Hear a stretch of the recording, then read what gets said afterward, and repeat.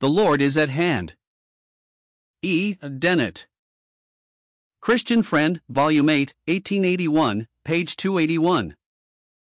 This inspired, inspiriting cry was vouchsafed to the Church almost as soon as the Lord had taken his place at the right hand of God.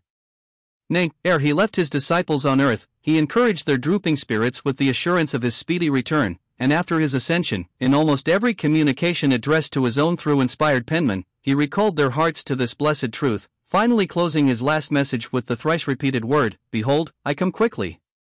Revelation 22 verses 7 and 12, 20. If, moreover, the connection in which this truth is found be carefully examined, it will be seen that it has always a practical application. If the soldier is weary of the conflict, or daunted by the power of the foe, if the laborer faints in his service, if he who runs the race grows careless, by losing sight of the goal, if the oppressed, the sorrowing, and the afflicted are becoming hopeless through the fiery nature of their trials, the anodyne, the consolation, the encouragement, the stimulus administered is the hope of the Lord's speedy return.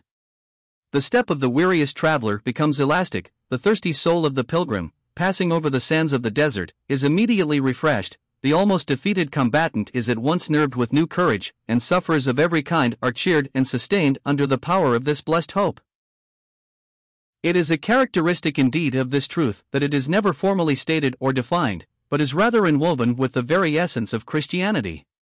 Left out, therefore, Christianity is incomplete, and lapses into worldliness or Judaism. The calling and position of the Christian, the character of the Church, and indeed the future of this world, would alike be an enigma apart from the second coming of our Lord and Savior. The fact of its having been forgotten immediately upon the death of the apostles, for not a trace of it, in its scriptural statement, can be found in any extant writings from the end of the first down to the close of the 18th century, explains the character of church history. The annals of Christianity, said an unbelieving historian, are the annals of hell. Whatever abatement may be demanded from this verdict, it would yet be difficult to discover more unblushing sin and iniquity than was often seen in the bosom of the professing church during this period. Adopting the language of the prophet, it might be truly said that darkness, gross darkness, covered the people.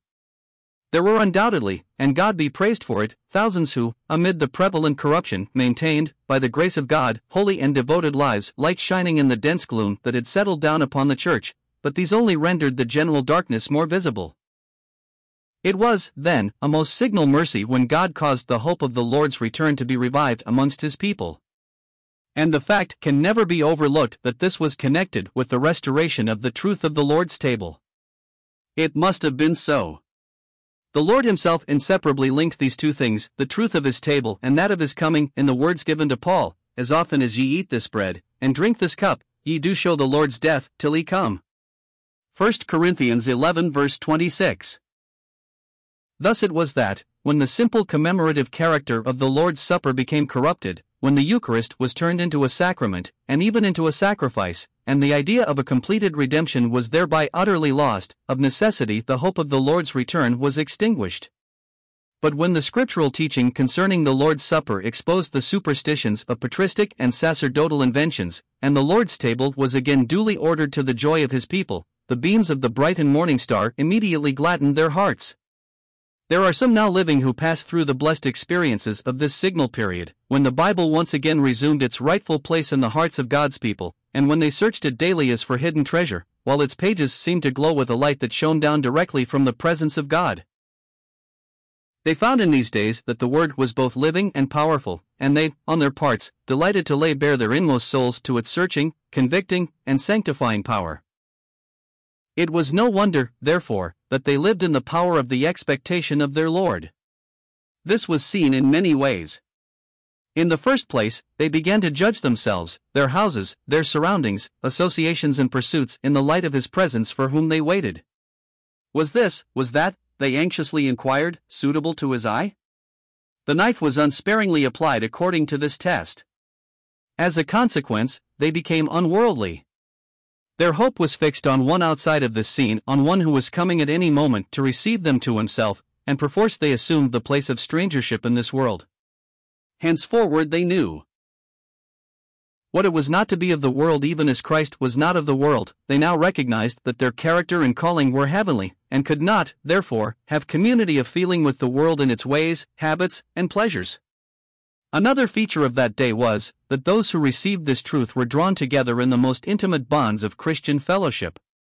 As in the days of Pentecost, though in feeble measure, they that believed were together, and, in principle, at least, had all things common. Together with this, and this feature should never be omitted, there was intense activity in the ministration, in various ways, of the truth of God. It is sometimes alleged that those who profess to be waiting for the Lord's return are careless as to the publication of the gospel, but the history of that, as well as of more recent times, proves the statement to be utterly unfounded.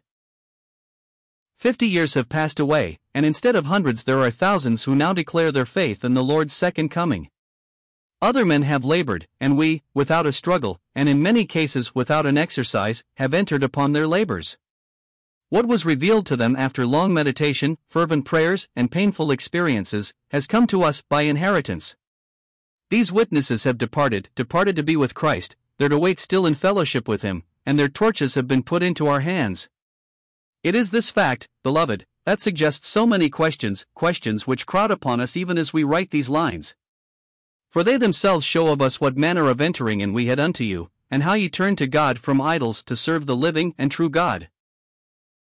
For they themselves show of us what manner of entering in we had unto you, and how ye turned to God from idols to serve the living and true God, and to wait for His Son from heaven, whom He raised from the dead, Jesus, which delivered us from the wrath to come.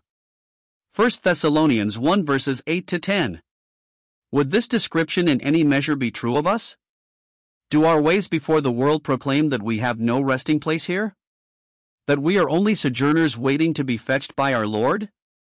Do our homes and households, in their ordering and arrangement, proclaim this blessed truth? In a word, is this the testimony of our lives, of our walk and ways?